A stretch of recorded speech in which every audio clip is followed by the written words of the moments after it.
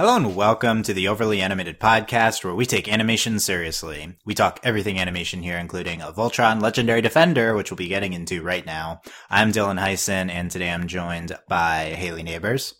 Hello. Jeff Anderson. Howdy. And Andy Potter. Hello. Today, we are getting into Season 5 of Voltron Legendary Defender, which came out on Netflix today on March 2nd.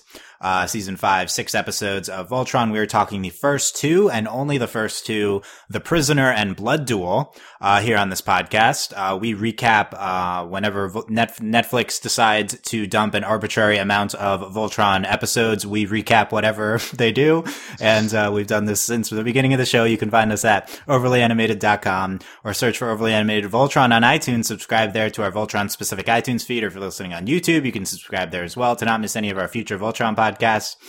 Basically, we won't be having spoilers beyond The Prisoner and Blood Duel. I have not seen past these episodes, so if you have not seen past these two episodes, feel free to listen. But we will be getting into spoilers for just these two, and that's how it's going to work as we go through the season.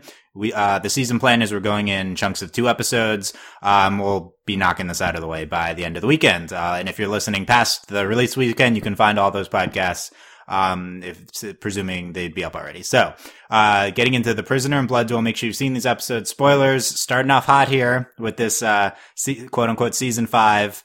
So let's get into things. Haley, I really like those quotes. Very good. You like what? Those quotes. Yeah. The quote unquote. I mean, really, what season is this actually? I have no concept of it's that. I've lost track. It's not clear, yeah. I also think we've gotten into some past podcasts. Probably Voltron seasons are more like 26 episodes anyway, and they're never released like that. But yeah, so we're really breaking it into chunks. This finale will be the 3/4 mark of a 26 episode season. Okay, Haley, what did you think of these 2 episodes? I think they were in keeping with a lot of other season premieres for Voltron quote-unquote seasons, where the first episode was kind of like, eh, and then the second episode was a little eh at the beginning, and then by the end, we're starting to get into, like, what the season's going to be about. That's a very specific pattern. Yeah. It seems to repeat itself quite frequently. But I don't know. I think the first episode was... I didn't really like the first episode that much. I think mostly because there were parts of it, like the fights at the beginning, where it was a neat fight, but I had no idea what any of the motivations were, and I don't think the fight was cool enough to carry that scene when I'm just like, what's happening? As we drop back in. And it had a couple parts like the coalition and things where I'm kind of not super into it with it, so it was, I don't know, the first episode was... It was a premiere. We're getting into things. But I think the second episode picked up in the second half. And then I loved all the Hagar stuff. And I'm happy that maybe Zarkon's dead. Like, I just want him to leave and Lotar can come in instead. So I'm excited for what is going to come of the end of Blood Duel. But yeah. I don't know. I think they were like they're leading into what's going to come. Okay. Basically. Yeah, big ramifications that we're excited to get into. Yeah, exactly. Yeah, Jeff, what were your takeaways from these 2 episodes? Well, I'm going to sound a bit like a broken record on this topic. I've said in the past how much I don't like the Netflix model of dump everything at once and let us rummage through it as we like. Because we'll get into it. You know, we did end episode 2 in a cliffhanger, and for most people who watch this, the cliffhanger is a cliffhanger for about, 10 seconds. Yeah. Not even. Whereas, in the good old days, it was a cliffhanger for a whole week. So, like, if you're lucky, you get one good cliffhanger. Like, in a season these days, with this distribution model, you get maybe one good cliffhanger out of the entire season, if it ends on one. As far as the actual content, I really liked, with Haley, I liked episode 2 better than episode 1 because we get the amazing family feud at the end, great production values, and you can really tell that there is something else at stake here that we don't know about yet, but we are probably going to soon, hopefully. So, looking forward to that. Yeah. This, we happen to end on potential cliffhanger. We'll discuss if it is a cliffhanger here. But yeah, we get a day out of it, so that's good. Out of this.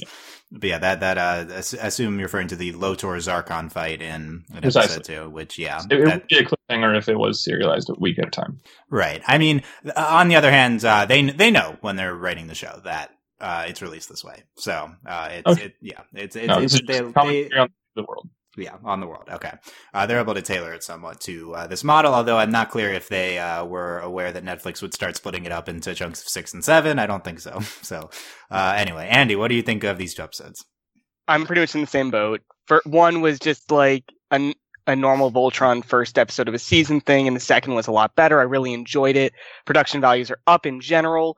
I think music took a jump this season that's a little more notable than the other seasons. I felt a lot more into it in most of the scenes, especially when Allura and Shiro were taking the elevator down to see Lotor when he was a prisoner of them. Like, that music in that scene was really solid, and I think that was just flowed, and that just was true for most of these 2 episodes. Other than that, this really made me frustrated with the whole dropping parts of seasons, because it feels like they were required to have this first episode of the seasons that's like, here's the gang again. And it's like, but we only have 6 episodes. Do we really need to spend one of these 6 episodes introducing people to us again? We don't need this. We don't need part of the episode dedicated to, here's Voltron. We're going to show you what it looks like when we transform. It's like, we know what it looks like. And honestly, I just skipped past it because it doesn't change. It's the same minute-long transformation no matter what. Okay, well, yeah, I mean, okay, I think I would be surprised if Tim Hedrick and team were aware that this was going to be a 6-episode season when they were writing this. Like, I think that that's a decision Netflix made pretty close to the release of season 3, and I think that these episodes were written even before then.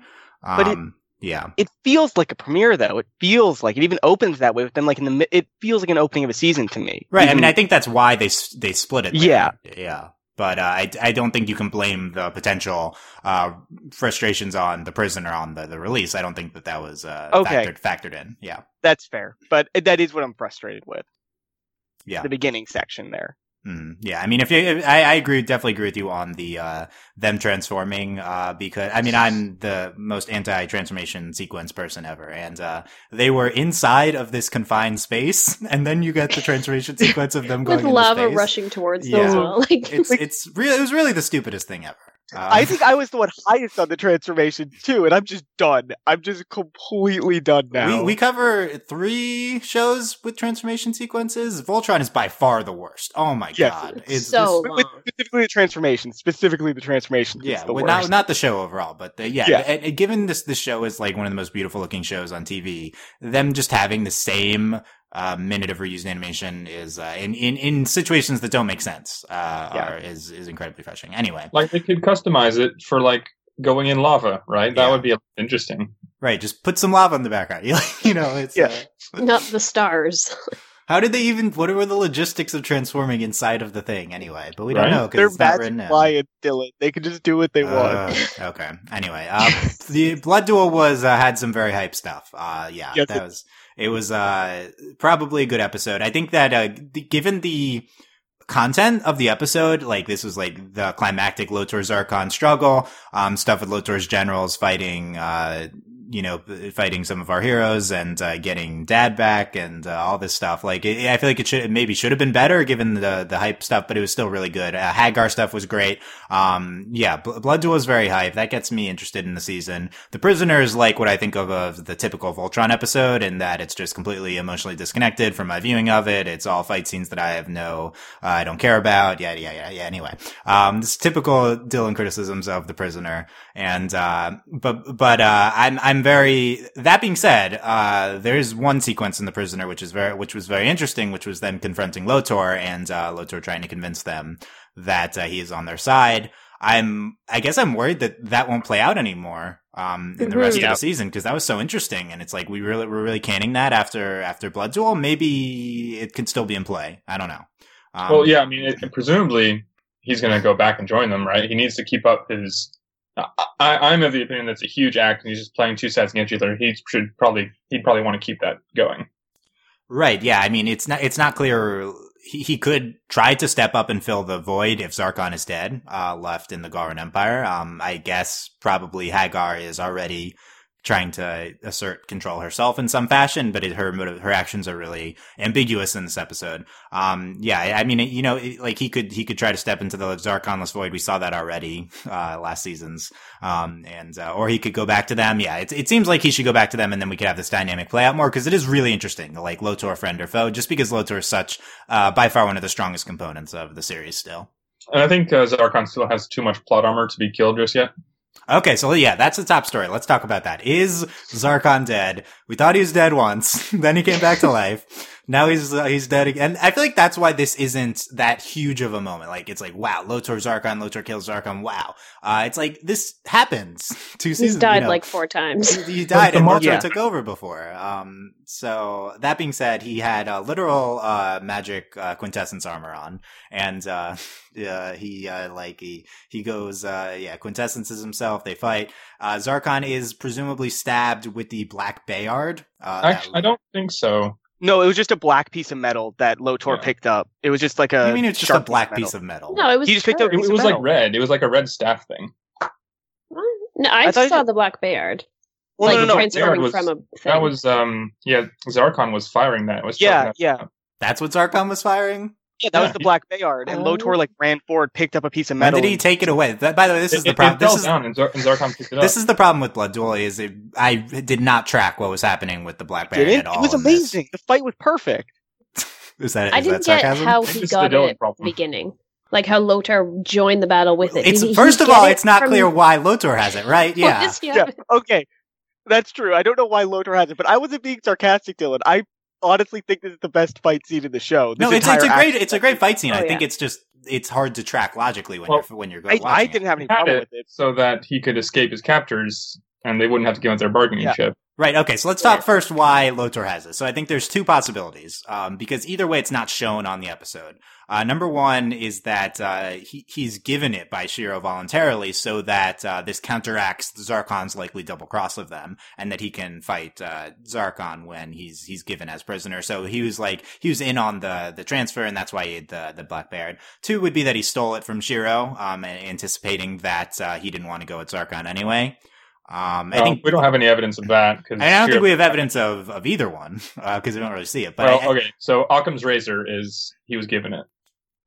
I agree. I definitely think he was given it. I think that explains the scenes of the flashbacks of them talking to him earlier in the episode. And Shiro seemed to be or he was trying to decide what to do, and half of them were saying, let's do what LOTOR said. Like, we should have seen them just going against LOTOR if they were, but it was like a half measure.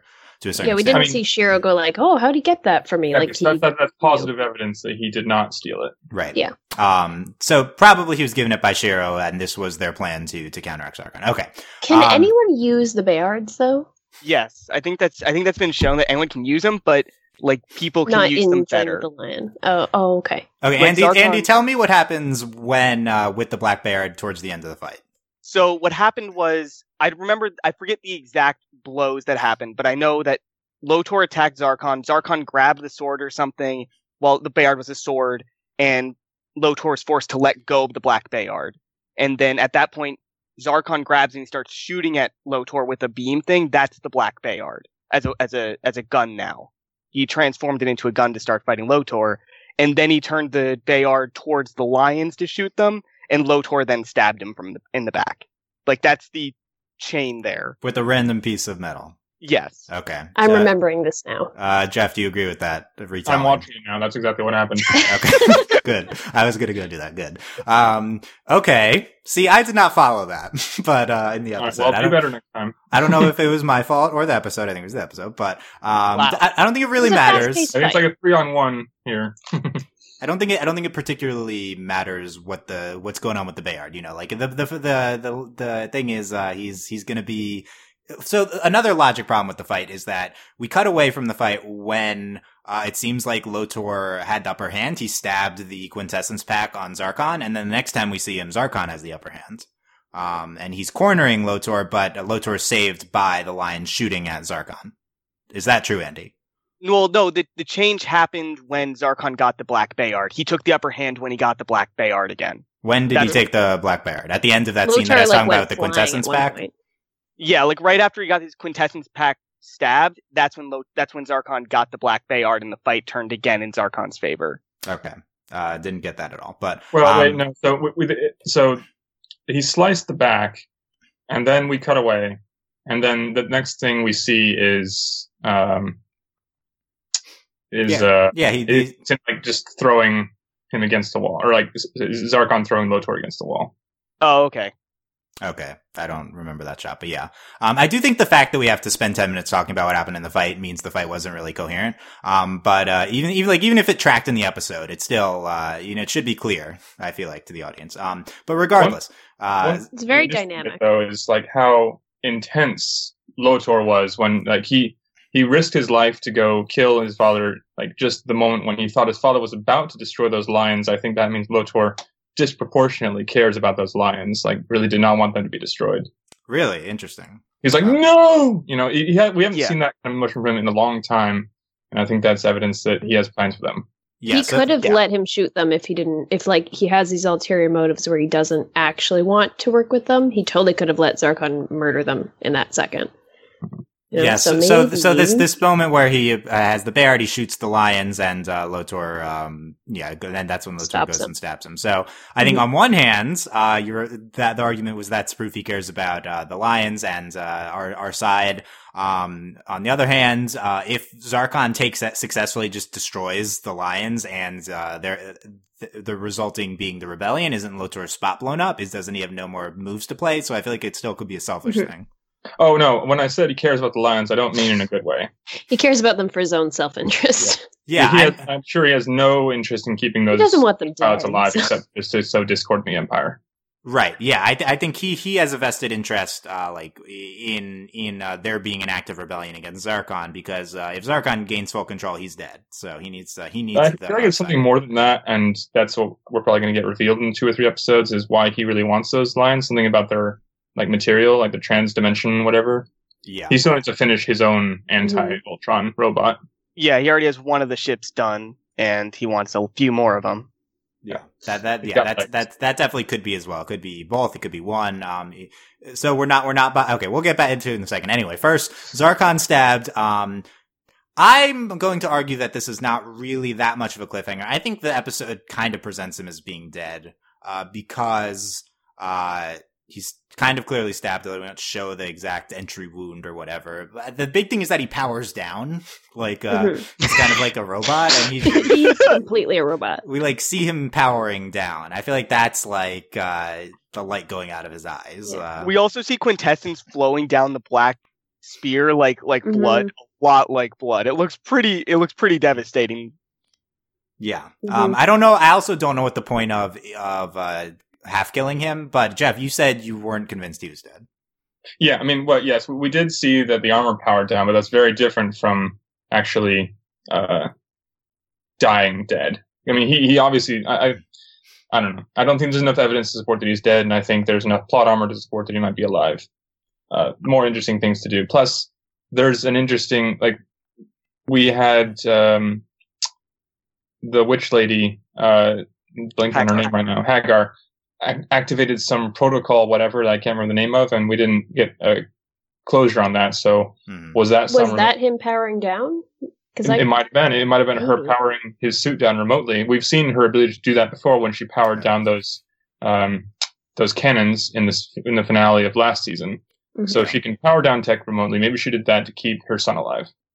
Okay, we'll talk about Hagar's role in this. But yeah, so Zarkon either dead or incapacitated. Yeah, you're right. The armor, I guess, powering down doesn't mean him. We don't really know how much he at this point is armor or alien person. Yeah. There's also the wild card of he's not actually in the suit. It's some kind of he's controlling it, but he's not in it right now. I guess that's possible too. I mean, I don't think that's true, but that's also a possibility. We literally see them having the hologram trick earlier in the episode, so it could just be another trick. Yeah. I'm gonna say let's assume he's dead for now, because I feel like the show has every reason to kill Zarkon, mostly because he's not a good villain. And what are we gonna do with him after this point? It is a weird time within like the quote unquote season to kill him. It's like not this finale or anything. But there's like, I was surprised they brought Zarkon back before, because killing him was like an obvious move to do before. Mm-hmm. It was like a good move to do before. But I guess at the same time, if Lotor is a potential ally for the Paladins, then after this, if Zarkon's dead, who's controlling the bad side? Is it just Hagar? Like that's gonna be interesting to see. So let's talk Hagar's actions. Yeah, in this episode, her big moment is that she remembers that Lotor is her son. Presumably son. She definitely says Lotor's her son. Basically, son She's of her. Pregnant and, with him. Yeah, son of her and Zarkon. That's the not 100% confirmed part, right? Like, this is Zarkon's child. Yes. Yeah, pretty sure. Yeah. Well, he said like, "Oh, you're my greatest shame" and everything about how he has Altean blood. Yeah. Right. So. Yeah, because that was up for debate right before this season, whether Lotor is actually their child, or I don't remember what's confirmed or not at this point. We assumed, and she's that moment. Is she actively trying to remember things now? I think that's an interesting thing. Yeah. Yes, it seems like that's what she was doing in that stage. It seemed like she was trying to understand what her past was and why she was there. Because was it last season that it ended with her remembering who Zarkon was to her? 2 seasons ago, yeah. Okay, 2 seasons. Oh my god, half a season ago. Yeah. A third of a season ago. Who knows? Yeah, so she knows who she was and who Zarkon is, and now she puts herself in like a pool of quintessence, maybe, in order to try to remember more things. She remembers Lotor, and she doesn't seem to want Zarkon to retrieve Lotor. That's one thing, and then she initiates Operation Curon Stage 4, which is, they were talking about Curon before. Stage 3 and 2 and 1. Well, I think this is a thing that exists. I don't remember what it is, but I remember this being a thing. Like, didn't they say Quran in The Prisoner? I feel like they said that word. Is it like Quran, like on the ship Quran? Like they're friends? Not that Quran. No, it's different spelling, but yeah. So what, Andy? What do you think this? Any read on what this this operation she's initiating is? I have no clue. It's like this show has given us no evidence to what this plan could possibly be. They just keep throwing new magical things, and it's like, I'm sure it'll be fun to watch whatever it is. I'm not saying it's going to be bad. I'm just like, I don't think the show's given us any evidence towards what this could be, what Hagar's plan is right now. Because before this season, I would have said Hagar was going to try to get Zarkon's memories back. But right now, it doesn't seem like she's too keen on helping Zarkon. She was doing her own thing, really. Yeah. So I feel like, my read on this is that this is, her going against Zarkon, basically, like in whatever state. Yeah. I think that, she hears that Zarkon's going after Lotor. She's deciding to side with Lotor, or at least try to prevent Zarkon from, getting Lotor, because I think it's important to remember what she has remembered. She has the flashbacks that we saw at the end of season 3, which basically paint Zarkon as evil madman. So she kind of knows that, and she also knows that Lotor is her son, maybe wants to protect him. I feel like she has she's enough evidence at this point to move against Zarkon. So I think that's a potential thing. Jeff says potentially powering down his suit. I'm not sure they're connected, but we have seen her do somewhat similar things. It's also possible, like, I mean, we haven't seen an explicit evidence that she's specifically like against Zarkon and for Lotor. It might be like, oh no, I have to intervene to save my husband because my son's going to kill him. You know? Yeah, she could see it on either side, and maybe just wants to prevent a conflict too. Yeah, I think it's more likely that she's against her husband, but possibilities there.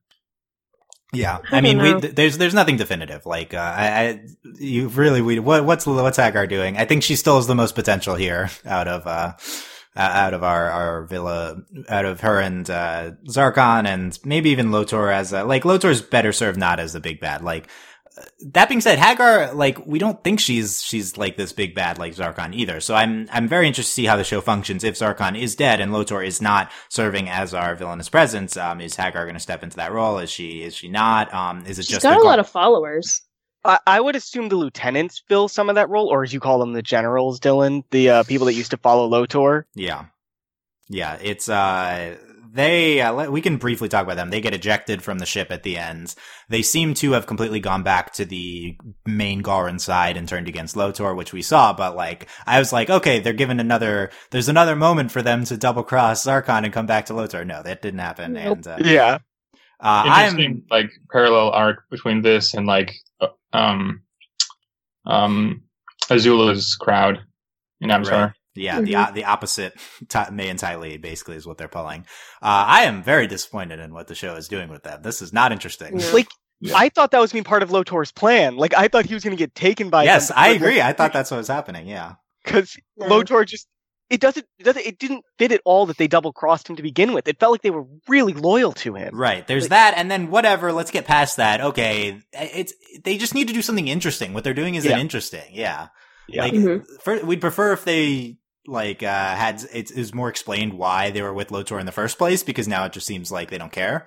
But regardless, I guess them leading the Garan Empire would be pretty interesting. So I'd be for that, I guess. I'm wondering if maybe they so Zarkon is gone, fingers crossed, and then Hagar is now the big bad, the boss, because she's like the high priestess, right? So she seems to be like she might be second in command and has a lot of followers. So maybe she starts to become the boss, and then the generals, lieutenants, whatever, they join her.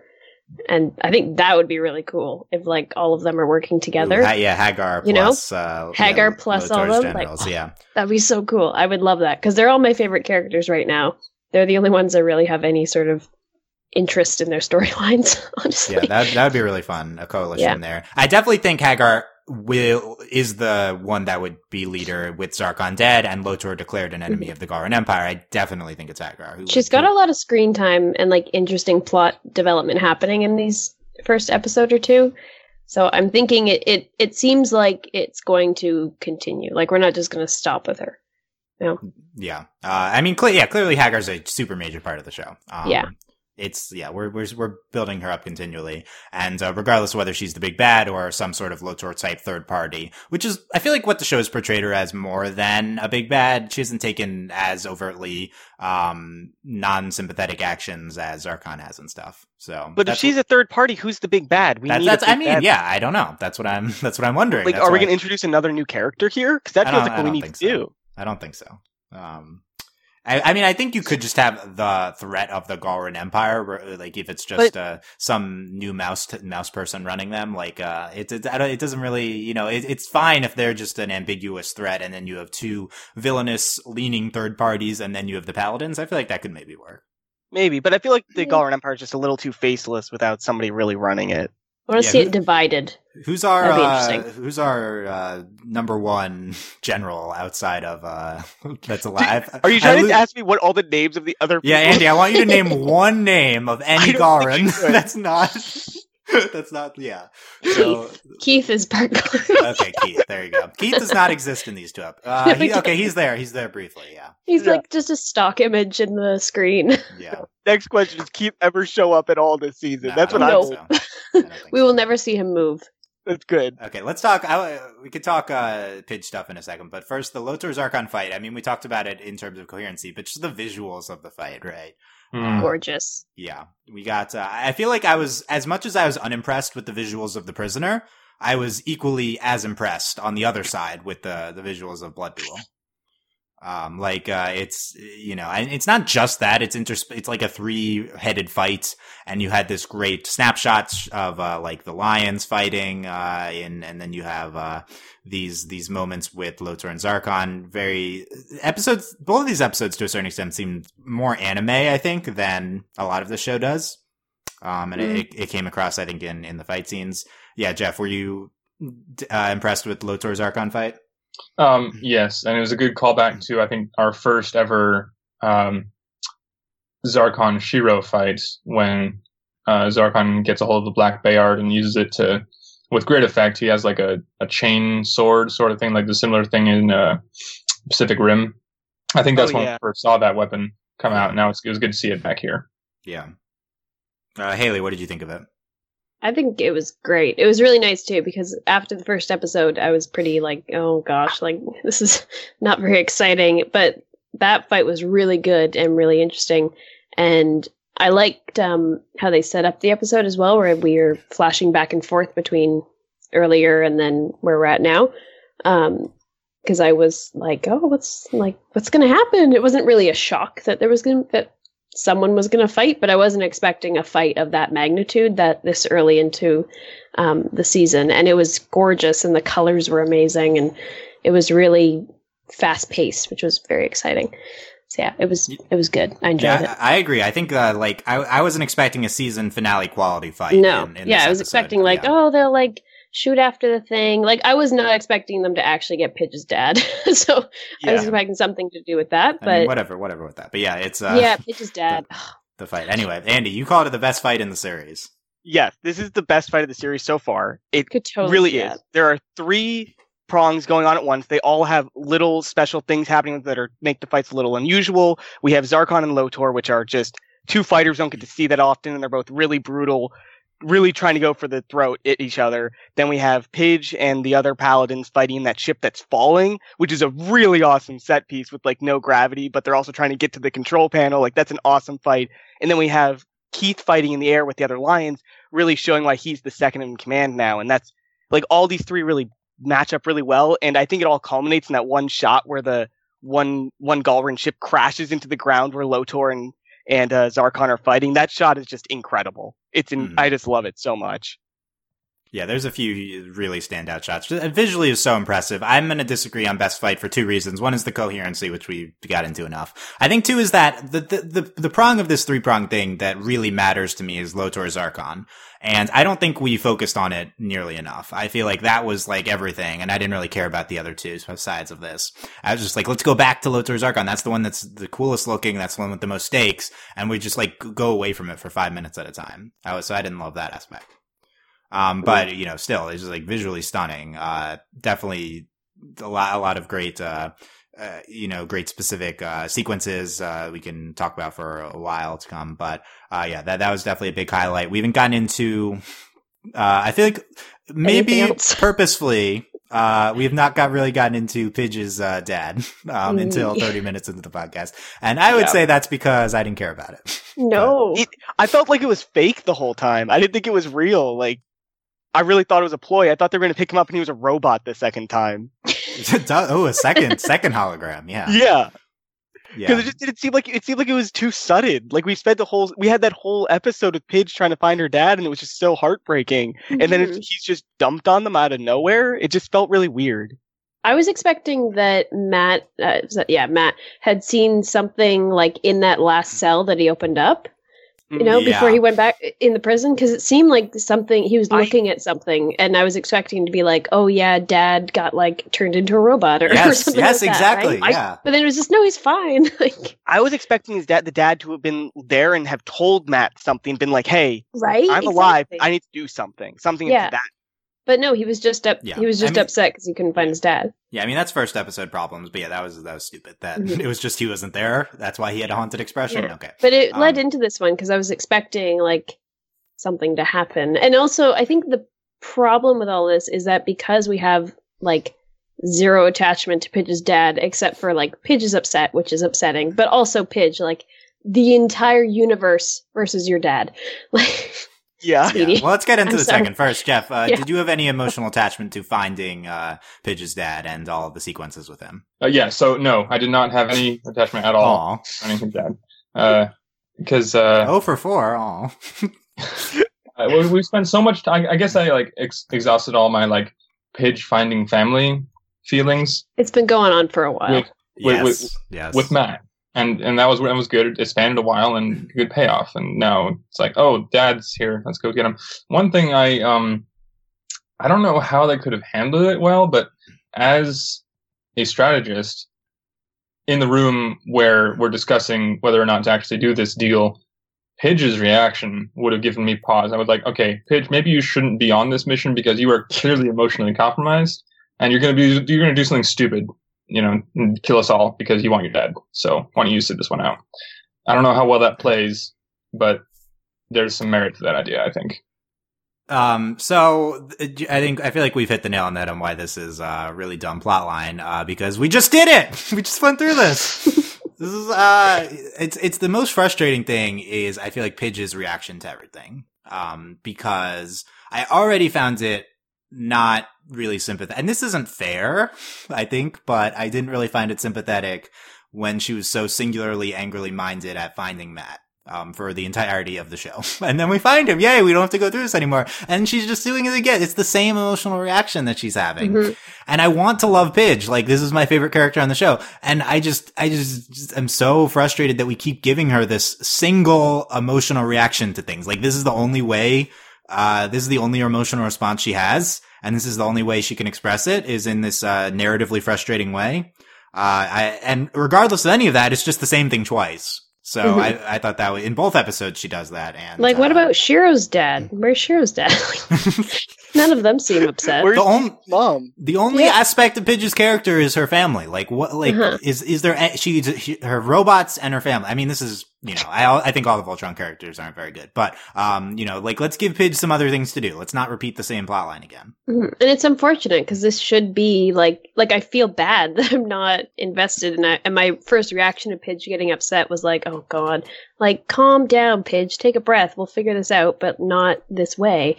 And when we should be like, oh, this is so sympathetic and feeling her pain and everything, but it just the problem is that it's not a character that we've met, and so we don't have any attachment to them.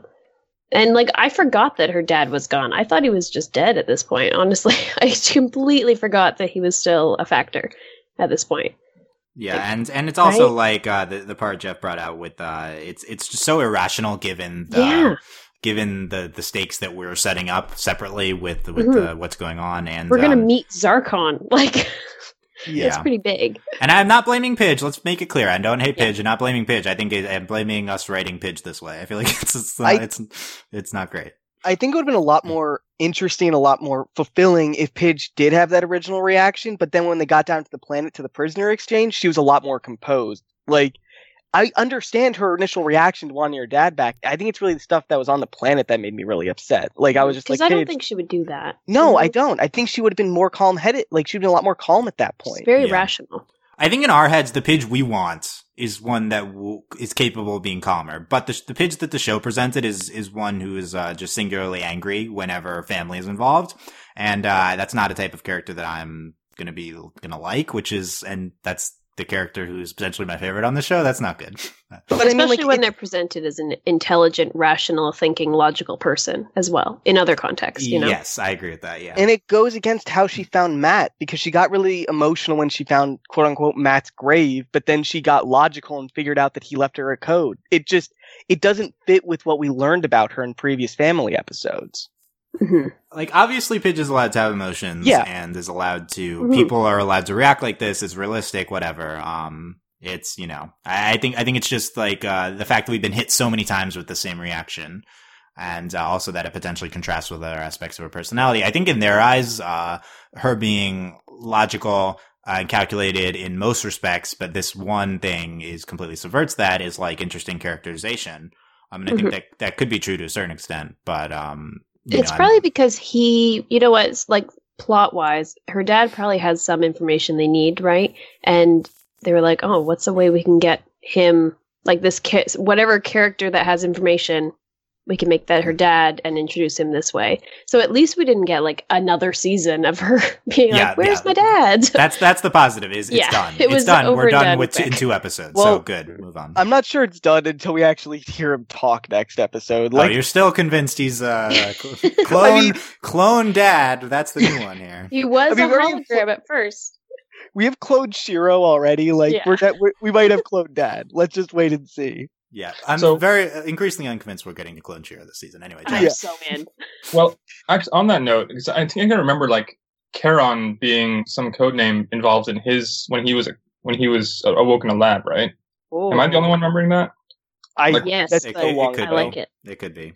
I thought when Lotor was like, there's a prisoner that was in my quadrant, and this is going to be personal for you guys. I thought for sure he was like, it's original Shiro. Like, Oh, if only. I thought that's what we were doing. It's like, nope, it's another Pidge family member plot. I was like, oh no, this is so much worse. Yeah. But he was working on science experiments, so maybe he knows what's up with Shiro. Just to be clear, I looked it up. Jeff is right. There was a Project Quran mentioned when we had Shiro come back. Okay. Right. See, okay. I actually do think that was my so read scared. on. Sorry. Yeah, Jeff. I was so scared of googling that because I didn't want to like have any spoilers for the Spoilers, season. Yeah. Yeah, you can't. I can't. I'm like, I can't go on anywhere. No Reddit, no anything. I found a So- post from August 6th of last year, and I'm like, Oh, yes, good. this can't be from later this season. Yeah, I will Amazing. say my first read. I think now that I remember when I was watching the episode is that Hagar was activating Sleeper Shiro or something. Like I think that could be connected. Yeah. So what was Shiro doing during this fight, though? Because I don't remember. Like, so He ran maybe up him his powering arm. down wasn't this thing. It wasn't doing. I yeah. don't think she was powering down Zarkon, but it's No. possible. But Shiro, there's no sign that Shiro was behaving differently. He was very Was he just, composed like, and stuff. If we just like slid the camera to the right, he's in the back, like powering up or something, and no one noticed. Yeah. I think the What was problem is happening? Shiro hasn't really done much in these two episodes, so we can't really see like if he's being Yeah. effective. Well, in we it were yet. we were just back to leader Shiro. I think he was very much. Yeah. I feel like any of most of the evidence of him not being himself in previous seasons was not there in these two episodes. He very much reminded me of original Shiro. Which makes me more suspicious. So that's what I want you to think. Yeah. He slid back too fast. What's happening? Yeah. Okay. I think we hit on everything from episode 2. Let's talk. We talked a lot about some aspects of the prisoner already, but we have a few fight sequences here, including this opening sequence of them destroying the Sentry factory on this moon base, and then potentially later the prison escape sequence when they're with the scientists and stuff, and also Pidge like fighting the drones in around the prison. Jeff, which any of these stand out to you fight sequence wise? Well, it was those drones were a lot bigger than I thought they were. Because coming in, they look like little darts, but then when they're actually destroying them, they're as big as the lions themselves. So, trick of perspective there. We've already talked about the transformation sequence, so yeah, there's not much to say. I mean, it's cool explosion, looked cool, but yeah, that's all. Yeah, I think the opening sequence was like, it was nice. You know, there's nothing that really jumps out at you. It was pretty well executed. We have, companions back for this episode in, Rolo, Naima, and Beezer. This Who is weird. Who was hyped for Rolo, Naima, and Beezer in this episode? I was negative hyped. What? Come on. Beezer. You don't remember Beezer? It's the robot Pidge freaked out about. Come on. It's This is the- R2D2. This is the weirdest fan service I can think of. Like, this is So all weird. that they must think that people really like these characters to bring them back in this way, but it's like, I didn't really care about these people to begin with. No. I think they were present for the last season finale battle, right? They're part of the rebellion. Is Yeah, that true? they were present, but they had a really small role. I think Beezer got like messed up. That's why they were fixing him. Apparently, Right. I will say, if you ask me outside of like Shay, my favorite minor character on the show, I probably would say Naima and Beezer. Not that I would remember their names, but like conceptually, I like them. I really What about like that Galrin one- Mall Cop? He's the Yeah, the Galrin Mall Mall Cop. Cop is the best. Come on, they were all Space Mall. I forgot that episode existed. Anyway. I love that. Like, what was she in? She was in like one of the little ships at the end of whatever season, and she was like some sort of fox creature, and she was the boss of like the Legion. Like it was the red, blue, like groups from Star Wars, basically in the ships. Do you guys remember her? She was cool. Naima or a different person you're talking Oh, about? she didn't have a name, or she probably Okay. had a name. I at don't. some Anyway. point. Oh, yeah. I want her to come back. Fox She's Leader. awesome. Yeah, I was Yeah. listening to to Lauren and Joaquim on the Let's Voltron podcast, and Lauren was talking about how that's her favorite character. the Yeah, Fox there. she was awesome. I was like, who is this? She should come back. Yeah, I was like, who are you talking about here? She had a Um, lot of like lines in that one episode, so maybe she's definitely got a voice actress. Yeah. Anyway, Hey. I'm looking at Voltron, Fox, and Google Images. I'm just seeing a lot of. oh, that's not bad. That's a bad search term. I wouldn't do She's in a that. ship. Okay, we're Fox General. Yeah, it was anyway, listen to the latest creators on Let's Voltron if you want more on Fox Person. But Rollo, Naima, their original. There's the one scene of the iconic Lance freaks out about Naima, and then Pidge freaks out about Beezer. Whenever their first episode was, I feel like that's memorable. They didn't really do anything here, any of them. No. They're just kind of here. They assisted. Naima freaked out about Beezer. I guess that's kind of a thing. Well, Beezer saved Matt from dying, so he assisted that way. Yeah, Beezer does save Matt. That's Beezer's big role, but there's no real need for them to be there. I feel like if you have Naima, you need Lance, but I don't know. But Lance had the best line of the episode. When he looked at his hand, he had forgotten what he was going to tell Allura. That was so good. You like that? I loved it. It was great. Okay, I hated that scene. Oh my god, that was my least favorite scene. And that part specifically was fine, but there's those anime reactions, and I was like, "What am I watching with that scene?" Speaking of Lance, I didn't like the scene. I just liked Lance's lines. Speaking of Lance, I'm so afraid that we're gonna make a love triangle happen of Lance, Allura, and Lotar. Haley, that would imply that this show does romance, which I know, right? They have no. Yeah, hopefully they don't. No. Hopefully, I very much want the show to do romance. I think it would provide a lot more emotional investment in the characters than we've gotten anyway. There was an article is romance and Voltron, and then they were like no. So that was the answer. Anyway, what else we got here? Yeah, so I think the scene with Lotor, with Shiro and Allura talking to Lotor about Lotor's motivations. That was my favorite part of the episode. And basically Lotor claims that so basically he'd give them intel, it all checked out. He claims that all he wants is to harvest quintessence peacefully. That's why he wanted the Transreality Comet. He wants prosperity for both Galrans and the rest of the universe. He says to Allura, "Don't judge me on the actions of my race." He says, "Clearly, Princess, you're not ready to end this war." The reason this is great is because, this ties the comet stuff back into Lotor's motivations, which I think we didn't get any of last season, right? Yeah. It's still not clear what he's doing with the quintessence, but he does state his motivations are he wants to harvest quintessence peacefully. That's why he wants the comet. Jeff, buy or sell that this is Lotor is telling the truth here? No, he's not. Not all of it. I mean, because that motivation doesn't really explain why he had to build ships out of it. Which also I just thought of that, is his ship being held somewhere in the holds of the castle? How did he end up a prisoner? What happened to his stuff? So, I don't know. Yeah. But, Andy, buy or sell? I think he only ever lies through omission. I think that's been true for all the seasons. What he says is always true, but there's usually another facet that he doesn't say. So I think there's clearly more here that's going on, but Lotor's just not saying it, which I think we all pretty much assumed. Yeah. Lying by omission, lying, buy or sell. Yes, buy. It's lying. Okay. I don't know, Dylan. I don't know because philosophical question. Well, I don't think we need to get into it, but I don't think in this case it's technically lying because context dependent. Okay, gotcha. Yeah. Haley, would you believe Lotor? Well, okay. Yes, I think that he thinks that those are his motivations, but he is not necessarily considering them as an equal part in this. I think he's thinking of them as a means to an end kind of thing. He's going to use them to get to this point. That's what Allura says. He says, right? She says she's worried they're part of a larger ulterior motive. Yeah, so you're buying Allura's take.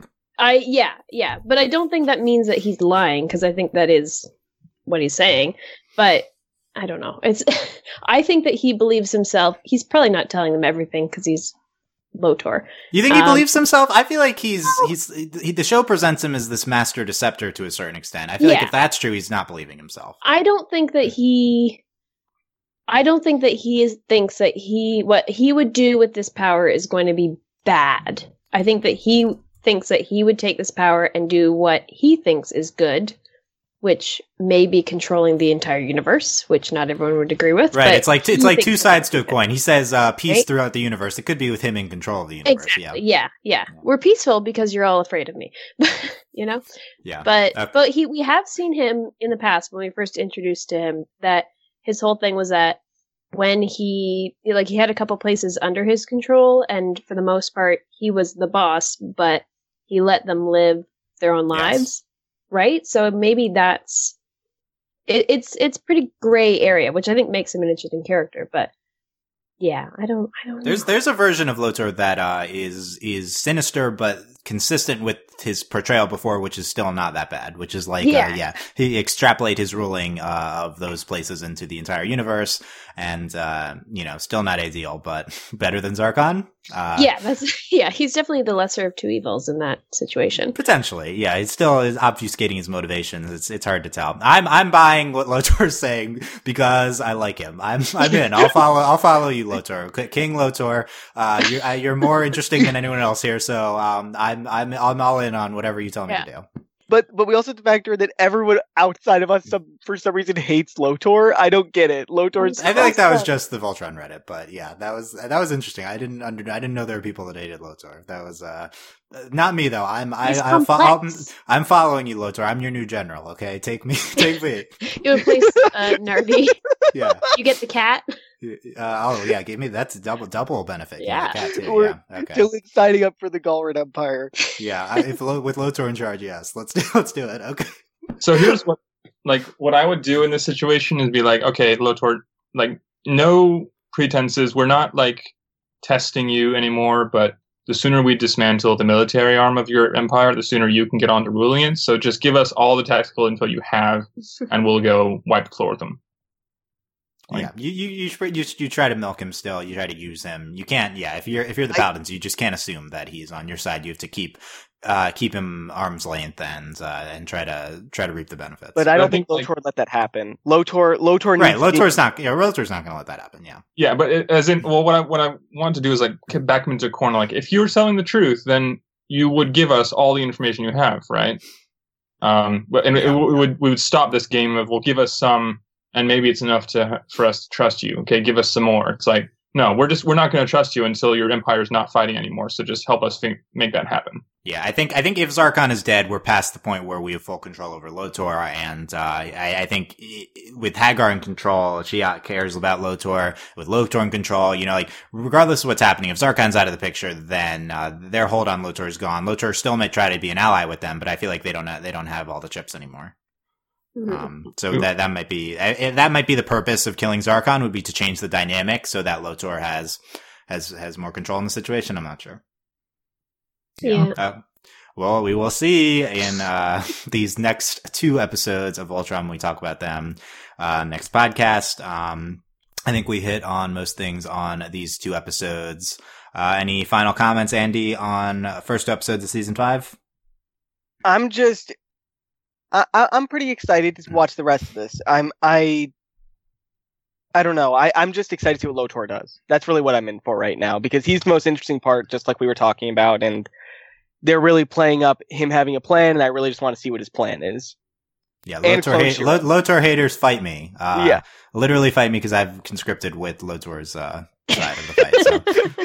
So, Also, Clone Shiro. We need to see what's going on. Not happening. Yes, it's not happening. Please. Dylan, it's not happening, but it's the only interesting thing happening with the Paladins. It's so happening. Season 10 material. Yeah, it might be with the Hagar stuff that might happen, but no, season 10 material. Jeff, final thoughts. Well, there's one little nugget that was cool in episode 2. I've always wondered, like, okay, with Lotor, both of his parents have glowy eyes, and he does not. In fact, all of the Galrans have glowy eyes, and he does not. Mm-hmm. So what was up with that? And in the flashback from Hagar, we saw him with glowing eyes. So there's some event that made him not have those, and that could be plotly interesting. Yeah, there's a lot going on there. And overall, good, solid episode number 2.